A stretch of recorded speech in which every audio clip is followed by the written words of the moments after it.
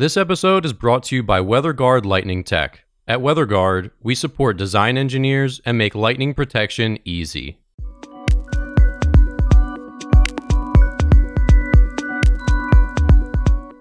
You're listening to the Struck Podcast. I'm Dan Blewett. I'm Alan Hall. And here on Struck, we talk about everything aviation, aerospace engineering, and lightning protection.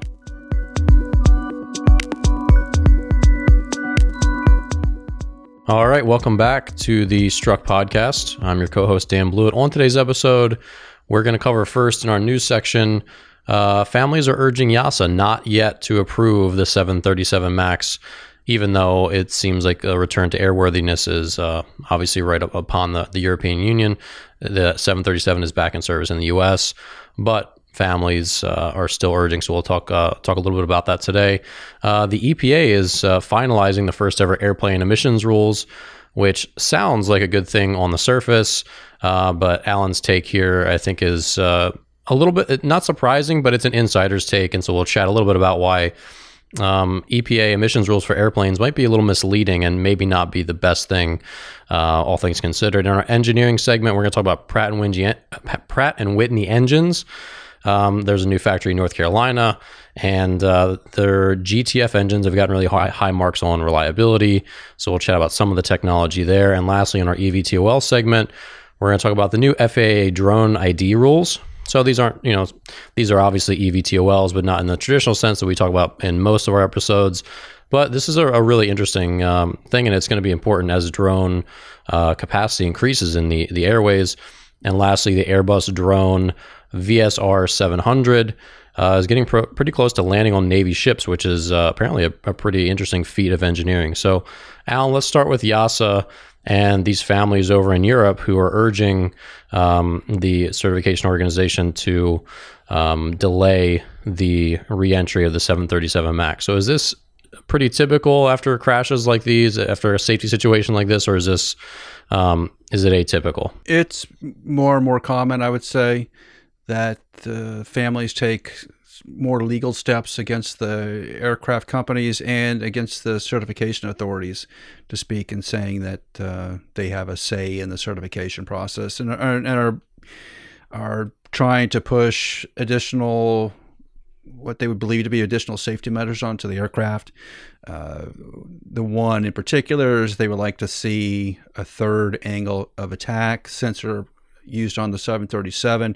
The latest update from all the safety reviews is that they've added a second AOA, or they cross-compared the AOAs that they have on the aircraft right now. So that if there's some dispute, one's not working correctly, it's going to flag it. It's going to therefore disengage the MCAS system, the updated MCAS system. But they think they ought to have a third one there as a compare for the other two. And there's regulations set up about that, about the reliability of that system and what the failure modes are, and the families just disagree. Now, will that stop EASA from moving forward? I don't think so, unless there's some political reason to use the families and leverage that to delay the start of the 737 MAX in Europe, which they could clearly do. But I think on the certification side, I don't think there are any hurdles besides essentially pilot training at this point, and what that pilot training looks like, and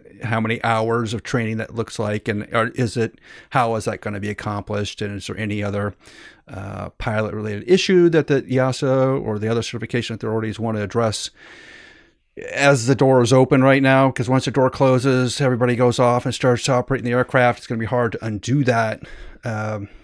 So we'll see what happens here. It's really hard when you have families involved. They don't know a lot about aircraft design, probably.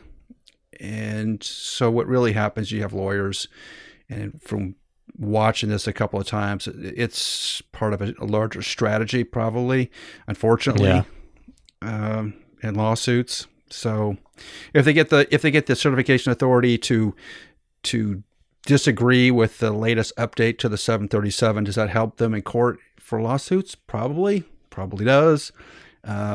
So let's see how this one plays out. It's just really unfortunate because both things have to happen. You're going to have the lawsuits. You're going to have that play out through the court system. It's just going to play out through the court system. But at some point, 737 has been around for a long time. Is it really all that unsafe, or is it just this one system? Is it just this one system because they're having problems with the angle of attack sensor or pilot training? Who knows? But I doubt this is going to push the 737 back too far in Europe. I really doubt it. I think they're pretty much there right now. Yeah, well, and they also called into question the FAA's decision, read the Senate committee's report. So they're like, hey, this report just came out and it was pretty ugly. So are we sure we want to go ahead and do this? Which I guess that's a valid point of view. And it is a little strange, considering like, this plane's back in action. We're all good to go. Like, the FAA's sort of said, we're fine. And then the FAA is coming in after that, angrily scolding them some more. That I do find the order of operations there a little strange. Obviously, the Senate report had nothing to do with recertification with the FAA. No. But like I said, it's like you build a house and you're done, and then someone starts pounding on the door about how unsafe it is. Right. It's like, well, everyone else signed off on it, so what are we doing? But yeah, I understand. There's a lot of emotions and there's a lot of complexity to what's going on in the court system with the families, and it's a tough situation for everybody, I'm sure. Yeah, it is. Just to say, it's almost like you're releasing this, almost like you're releasing a killer from prison. I don't know if that's really the right way to put it, but that's maybe how it feels a little bit to them. Like, this took family members from us, and you're letting it back in the wild. Like, are you sure? So, like, I get that. Yeah, I get it, but I feel like I'm always I'm on the side of the FAA way too often here. The FAA is doing a very, very difficult job, and they're stuck in the middle between politicians who can kick them all the time and the industry, which is trying to satisfy them. So you're kind of in this, at the FAA, you're in this like no-win situation. At the same time, your goal is to improve air traffic and air safety, right? And no matter what you do, there's always going to be some problem somewhere in this big world of ours and all the airplanes that are flying today. There's always going to be some aspect which isn't going as perfectly as someone else would want it to be. But I think at the end of the day, the FAA has been doing a really good job for a long time. It doesn't mean that they can't make improvements, but gee whiz, there's a lot of positive things that are going on in aircraft safety. And if you watch over the last 10, 15 years, there's been really remarkable steps and increases in aircraft safety and performance and all the other things we're going to talk about today. Those are only possible, really, with having a functional FAA that can work both sides. So, yeah, it's tough. It's really tough. So moving on, the EPA is about to finalize emission standards for commercial aircraft that are either large business jets or commercial airliners. And critics are saying that these standards are not tough enough, that they're going to be quickly outdated. And of course, these are the first ever compliance rules. But Alan, your take on this is, I think, a little unorthodox because you're an aerospace insider. Does the EPA have business regulating airplanes? Now, we know that they do cause a lot of emissions, but you're saying that they've been reducing emissions for many, many years now. Is that trend going to continue, and is this really necessary? The aircraft industry in general has been reducing emissions and increasing efficiency dramatically since the start of aviation. That's the only thing that they have done consistently is aircraft have gone further, faster, with less fuel burn, and taking more passengers per gallon of fuel than ever. And it's just been a steady progression in that direction. And I know we're going to talk about the geared turbofan from Pratt & Whitney, which is another huge leap of innovation. Why are we kicking the aircraft industry? Because it is set up fundamentally to use less fuel to get more passengers moving more miles. That's the ultimate goal. If that's what all the electric vertical takeoff and landing aircraft are all about. And I know this doesn't obviously apply to them, but essentially, without the EPA, the industry is moving in the direction you want it to anyway. It's going to naturally because there's the cost of fuel is such a big player in operations of aircraft that any significant improvement in terms of aircraft involves engine efficiency or aircraft efficiency. it's just natural to the system. So why do we need this external force poking it and making it difficult?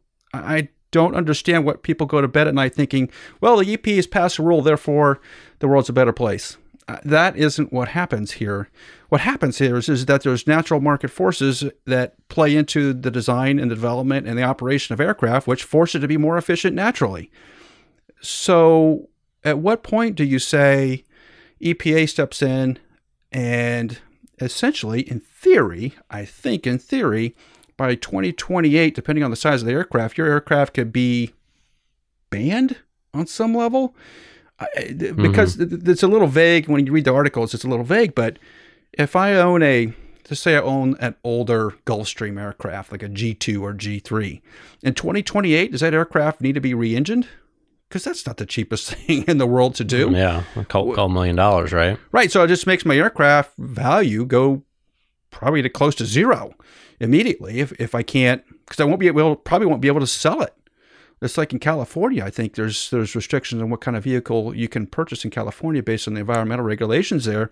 You can't bring in a car, and I don't think you can bring in a car in from the outside necessarily and operate in California if it doesn't have the emissions equipment to operate there. So you're kind of setting up that same situation in aircraft, which has really never been there before. There's been noise rules for a long time, but that's been grandfathered. A lot of it's been grandfathered. But the carbon dioxide emissions are going to be monitored. Why? What purpose does that serve? I think 3% of carbon dioxide emissions come from aviation. The vast majority of those is probably on the like the Airbus, Boeing type aircraft, right? The business jet can't be that much into that mix, I wouldn't think. So what are we doing? Are we going to crush industries that already exist, that are already working towards better aircraft? Or are we going to what is the point? I just don't understand the point right now. Now, is this maybe just like a ploy to get, manufacturers to start moving towards hydrogen engines a little faster? Is it just sort of like to start to maybe box companies like Pratt and Whitney and GE in a little more to say, all right, well, maybe it's time to just abandon traditional jet turbines as it is and just like really start to put more money into hydrogen fuel cells? Or you think it could be anything like that where they're just sort of negotiating with a standard like this? So yes, you're picking winners and losers. On some level, you're picking winners and losers. And I don't think the government has a very good track record of doing that. Now, if you want to talk about a hydrogen system, awesome, but there's a lot of technical hurdles that are going to be involved in that. 2028 isn't nearly the amount of time for that to happen. That will not be done by 2028. The other types of technologies that could be forced on the industry are not developed either. And there's a lot of different, from biofuels to the Power of X systems that we're talking about in terms of creating fuel from the air, and there's just a lot of different ways to answer the question. Obviously, everybody in engineering knows that we want to have less emissions. We live in the world too. Why wouldn't we want that? But there becomes certain limitations, particularly when you're introducing a new technology. You may be making the aircraft less safe. So are you okay with more crashes because you have a cleaner, quote unquote, a cleaner environment or less CO2 in the air? That's the kind of trade-off we're talking about here. And there's no engineer worth their salt that's going to say, I'm willing to kill people to make a 0.001 decrease in carbon dioxide emissions. That ain't going to happen. So at some point, you got to get to the real part of this, which is Boeing and Airbus aren't not going to play around. If they can't deliver an aircraft, then they have the might in Europe and the United States to stop whatever regulation that exists or would exist, right? So obviously Boeing and Airbus have blessed whatever's about to happen. The larger aircraft companies like Gulfstream, Bombardier, Embraer must agree to this, because if they didn't, they'd be fighting it tooth and nail. So on some level, the aircraft industries have probably bought their way into this regulation. But what are we doing to possible new entries? Are they restricting things we haven't thought of before? Because the aircraft industry is about 117-ish years old, roughly. And from that point, we've come from single pilot propeller airplanes to supersonic aircraft to aircraft that can fly literally around the world. A little over 100 years. That's crazy. But we've never really put these kind of odd restrictions on emissions before because we don't really need them. I think that's the thing, is we don't really need those restrictions. The industry itself will go in the right direction. Just leave it alone, monitor it from the outside. There are other places to go push for carbon dioxide emissions, and the United States has reduced carbon dioxide emissions over the last 10 years. There's been a decrease nationally in the United States. That's going to continue probably. What do you think? I think it's that knee-jerk reaction. Yeah, I mean, everyone right now is able to have a voice, right, on the web. And so I think people are like, well, all the people who really love the planet, which is great. I'm not hating on loving the planet, but everyone's like, well, the airline industry, I mean, they're a huge part of the problem. Why don't we regulate them? This makes no sense. Why are they not getting regulated? It just seems like a quick knee-jerk reaction. But, right. To your point that aviation is really important for human movement around the globe, yes. much more so than, I don't know if we could say much more so than cars, but it's been a huge part of transportation around the globe. It has. Well, you can't drive across the Atlantic. You're not driving across the Pacific, right? At some point, you need an airplane. Not yet. Right? We still need airplanes to go do these things and to move traffic from Asia to the United States overnight. There's only one way to do that. So Are you willing to give that up? And do you realize what the consequences of that mean? It basically means people die. That's what it means. It means it takes longer to develop vaccines. It takes longer for everything to occur. Are we willing to give that up for, like I said, a very, very, very, very small fraction of CO2 emissions that are going to be possibly reduced by this? Doesn't seem like a valid trade-off because there are consequences to these decisions. You need to weigh the costs and benefits here. Have we weighed the costs? I don't think so. Like I said, it seems like people just like, well, why shouldn't everybody? That's not fair. Everybody should be regulated. If cars have to, then planes should have to. Well, like you said, it's more complex than that, and I don't think a lot of people would realize it. I wouldn't realize it if I was just reading this and weren't given your knowledge on a weekly basis. Like I wouldn't know. I'd be like, oh yeah, that makes sense. They're a big contributor. They should be regulated. Done deal, right? But when you're an outsider, it's easy to say that. It's easy to say, yeah.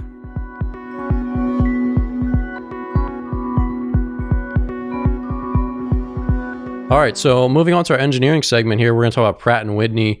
So their GTF, their geared turbofan engines are powering, looks like about 900 aircraft right now. They have a new factory in North Carolina. And so the A320neo is powered exclusively by Pratt & Whitney GTF turbofans.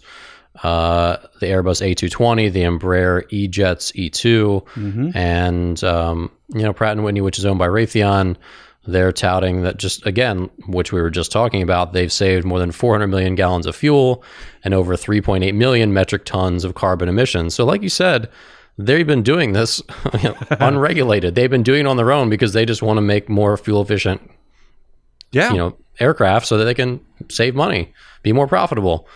Sell. I mean, it all makes sense, which is just very different than a car, because you can get from point A to point B in a car and no one really cares. Right. If you're guzzling 10 gallons of gas, but when your business depends on reducing fuel consumption because it's getting so expensive, it makes a lot of sense to just start, hey, how can we be more fuel efficient? And as we talked about in an earlier episode, like planes and airlines have been swapping out engines to do this. So like, hey, let's get those more fuel efficient engines. No one's telling them how to do that or that they have to do that. They just want to do that.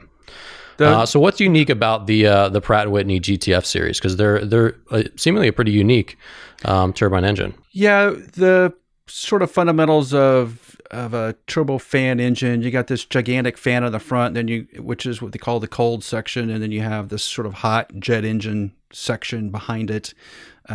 That fan that you see when you get on an airplane, if you look in the engine inlet, you see that big fan in the front. That fan is actually driven via a shaft as part of the jet engine inside. So the back end of the jet engine is shafted all the way to the front to spin that fan.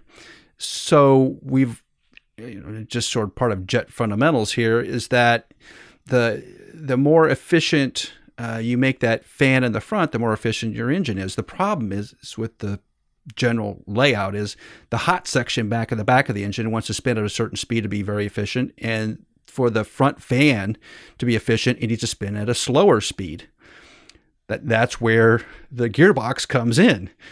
Now, from an engineering standpoint and on the back of an envelope, you go, oh yeah, if you can basically put a transmission in this engine from the hot section to this cold section out front, you can get a lot more bypass, or a lot more thrust, a lot more efficiency. And you also know that when you put more cold air, which you have a larger fan up front and it's moving more mass, it's not moving it as quickly. The fans aren't moving as quickly, but they're moving more mass of air with every sweep of the blade.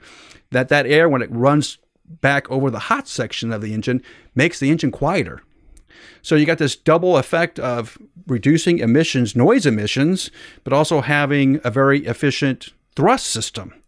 The problem is that transmission has to handle thousands of horsepower and be reliable for 20, 30 years without ever breaking down. So to create that transmission in the middle of this engine was always the problem. That because of the complexities of that system and how reliable it had to be, particularly on twin-engine aircraft that are flying over water, for example, you can't have that section fail. And it was basically quasi brand new technology. And Pratt & Whitney struggled with that for a long time. I know they had worked with NASA to develop parts of it and to come up with some of the conceptual pieces of it. But Pratt & Whitney put essentially their engine company on the line for a long time to develop that transmission section, the geared turbofan.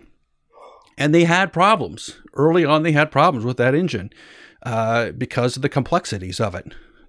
But like most engineering projects, if the physics and the fundamentals are right, you can kind of work through the details. And once you develop the wherewithal materials and all of the engineering improvements, particularly because you can machine things so finely today, you can make this transmission.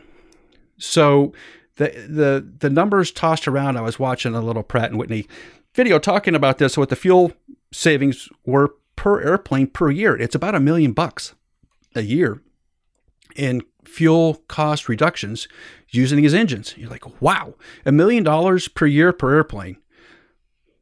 That's a lot of money. Yeah. $100 million for a Southwest fleet. I mean, I don't know how many planes Southwest is flying, but yeah, I mean, quite a few, right? A couple hundred? I don't know. Oh yeah, a couple hundred, right? Yeah, $300 million savings. Yeah, right. So the it's A320neo that has these engines on them. Very popular airplane today because of the fuel burn, right? They had some trouble early on, and I think they ended up grounding a bunch of Neos early on because of I think there was issues in the hot section with it, not necessarily with the geared section.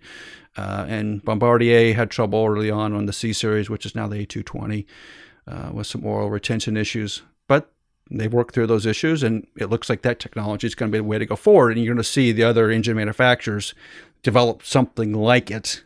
Whether it comes to market or not, we'll see. But that is an engineering marvel. It may seem simple when you're sitting in the airplane looking out on the engine and go, oh, new engines. But it took Pratt & Whitney literally 20 years to develop this thing. And we just take it for granted, right?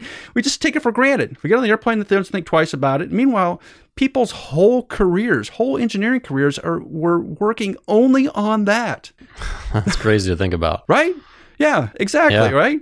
So when we talked about the EPA controlling or putting regulations out, you think you could just wipe out people's whole lifetimes with that. Because it's a huge risk for Pratt & Whitney. It's a huge risk. If you look at the articles that were written 10 years ago about the geared turbofans or 15 years ago, like, this is impossible. This is going to be the downfall of Pratt & Whitney. Pratt & Whitney can't afford to keep paying money into the system. This is never going to come to fruition. Yeah, it was a huge risk because no one had ever done it before. But now that's been in service for a little while, and now we're finding out the reliability is pretty good and that we are making those fuel savings that we thought we were going to make, and everybody's starting to be happy with it, and the industry will change over time into those type of technologies. We're going to be able to squeeze engine technology to places we never thought possible because it didn't have the skill set to go do it. And now that we've shown, what Pratt & Whitney has shown, and NASA has shown, and some others have shown that this is possible, it just opens the doors to other type of fuel burn savings. And this is a remarkable feat. I don't know if everybody gets it, but this is a remarkable feat. And we just take it for granted. Super frustrating. Alan, are you getting choked up? Are you going to shed a tear over this? Well, it does. This is the thing about aircraft, right? When you decide to work on an aircraft program, you pretty much kiss away 5 years of your life. Straight up. Maybe 10. So by the time, if you start on an aircraft program, a new aircraft program like it's in development, it's not publicized, and you're back in the back and you're working on the design on a clean sheet of paper, and you want to ride this thing out to the end, you're going to eat up a considerable part of your life doing it. And so if it doesn't come to fruition, kind of seems like a loss, doesn't it? And I've been on a couple different aircraft programs that never came to fruition, and it feels like someone stabbed you in the heart. That's what it feels like, because you know that aircraft could work, but there's a lot of variables there. The economy being one of them, the government being another one of them, and to lose the ability to bring something to market that probably should be there is really tough to swallow. And when things like this, where Pratt & Whitney basically makes a miracle happen, we just don't give it the recognition in which it deserves, I think. All right, so in our final segment here, we're going to chat quickly about a little bit of eVTOL news. First, let's start with the Airbus VSR 700 drone helicopter. So this sounds like another one of those same projects, Alan, that you said it's been historically very difficult to land something on an aircraft carrier, like you're landing on a moving target, right? Yeah. So they have these moving deck systems to simulate the movement, like the roll and the pitch of a ship at sea.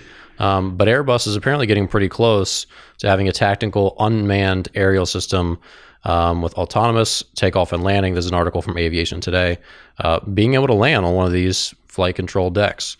So this sounds like another one of those really long problems. It is. But it sounds like it's getting close to coming to fruition. It is, because the computational ability we can shove into an aircraft of any size is getting so complex and capable. I always relate this to the autonomous driving car.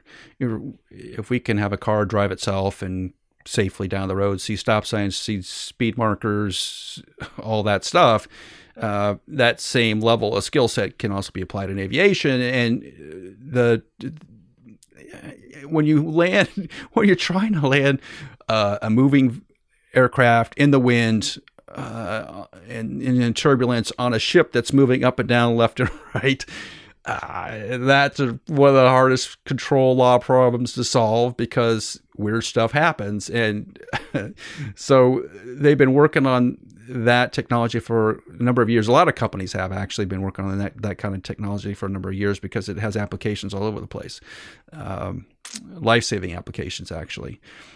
So to see that Airbus is progressing with it is really good, because it's, again, one of those engineering problems that needs to get solved. It's kind of like SpaceX landing their rocket back on a pad on land, right? Yeah. But first, I guess they landed it on a ship, right? So the SpaceX group has kind of worked that problem a little bit, but they all had a bunch of failures early on, and any aircraft company is going to have some failures early on, because it's a very difficult problem to solve. It's one of the harder control problem laws to solve and do it reliably. And that's what we're talking about. So I do think this is a big advance. They will get it. It's just going to take a little bit of time and proving it out, because it's not that you can do it once or twice, or like the SpaceX thing. If one of these rockets tips over and falls over and explodes, it doesn't seem like SpaceX even cares. But if one of these helicopters tips over on an aircraft carrier full of sailors and airmen and hurts somebody, it really matters, right? So there's just not a lot of room to move on a ship. If one of these things goes wrong and this helicopter lets go of a rotor, someone's getting hurt, right? So the safety is the utmost importance in the design.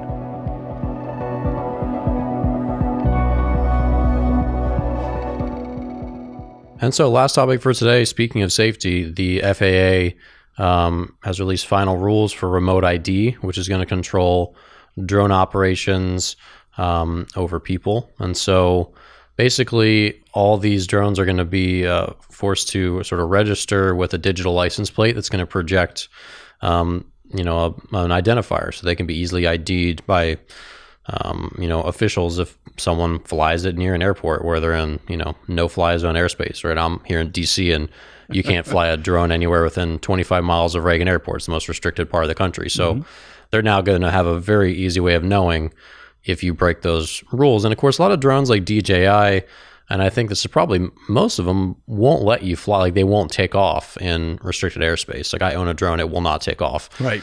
Since I'm within that airspace. So they do have some controls now, but obviously people are very tech savvy who enjoy drones, some more than others. Yeah. I'm sure they can hack that system and change it, and or just build their own drone, right, and go rogue. So obviously we don't talk about like consumer handheld drones that much, but it's a really popular thing. It's growing in popularity. And there's going to be more and more encounters with people flying these around places where a plane could be, or just injuring people. Obviously, Amazon is hoping to deliver packages by drone at some point. I'm sure other companies will follow suit. It seems like a reasonable endeavor. Sure. Potentially delivering medicine, to remote locations. Sure. There's lots of applications. So, Alan, does this seem like a reasonable step forward? I think so. There's a local modeling club nearby, and I saw some traffic off of all things Facebook, which I rarely look at. But I was curious to see what the local modeling club was saying about that. And the comment on Facebook was, "Hey, these restrictions aren't as bad as we thought they were going to be. So we can probably get by with them." And I think at the end of the day, 99%, almost practically 100% of people that are owning and operating remote model aircraft or drones are doing it responsibly.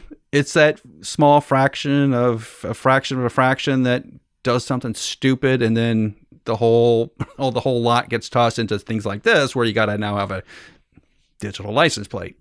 I did hear over the weekend there was a discussion online. I think it was on YouTube, where they're talking about a drone operator down in the Philadelphia area had posted a number of videos on YouTube of, I think he was operating around the Philadelphia airport, if I remember correctly. And the FAA saw those YouTube videos and sent him a bunch of fine notices for each one of those flights because he had posted them. I thought, wow, yeah.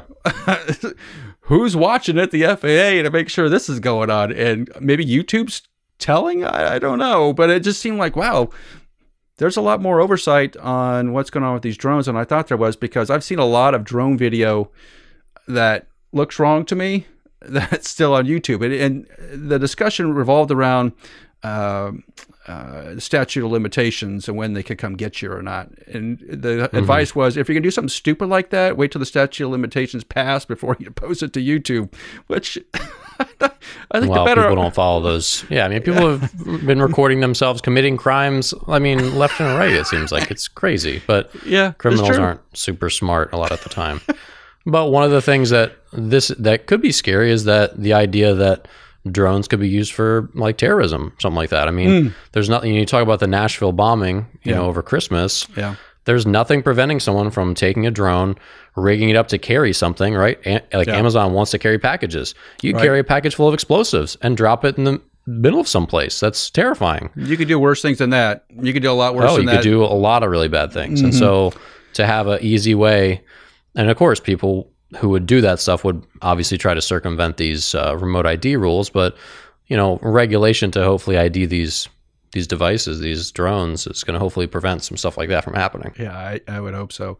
There is just no going back at this point. As you know, the DJI drones are not that expensive, and the capability of them, like you said, they're amazing. They know where they're at, right? They know where they're at in the world, right? So you can't walk outside of your place and fly this thing because it knows it's in that radius where it can't fly.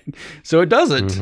I mean, how smart is that? I mean, but that just tells you how smart these drones and the systems are and how capable they are today. And I know on our wind turbine podcast, we've been talking a lot about using drones to inspect wind turbines. So there are very, very useful functions for drones, and we need them because it's taking people out of hazardous situations.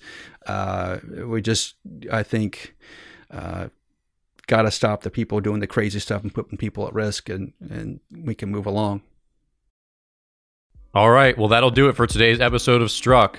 If you're new to the show, thank you so much for listening, and please leave a review and subscribe on iTunes, Spotify, or wherever you listen to podcasts. Check out the WeatherGuard Lightning Tech YouTube channel for video episodes, full interviews, and short clips from the show. And follow us on LinkedIn, Twitter, Instagram, and Facebook. Our handle is @WGLightning. Tune in next Tuesday for another great episode on aviation, aerospace engineering, and lightning protection.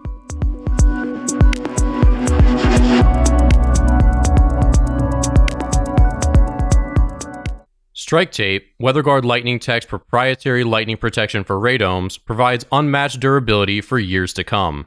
If you need help with your radome lightning protection, reach out to us at weatherguardaero.com. That's weatherguardaero.com.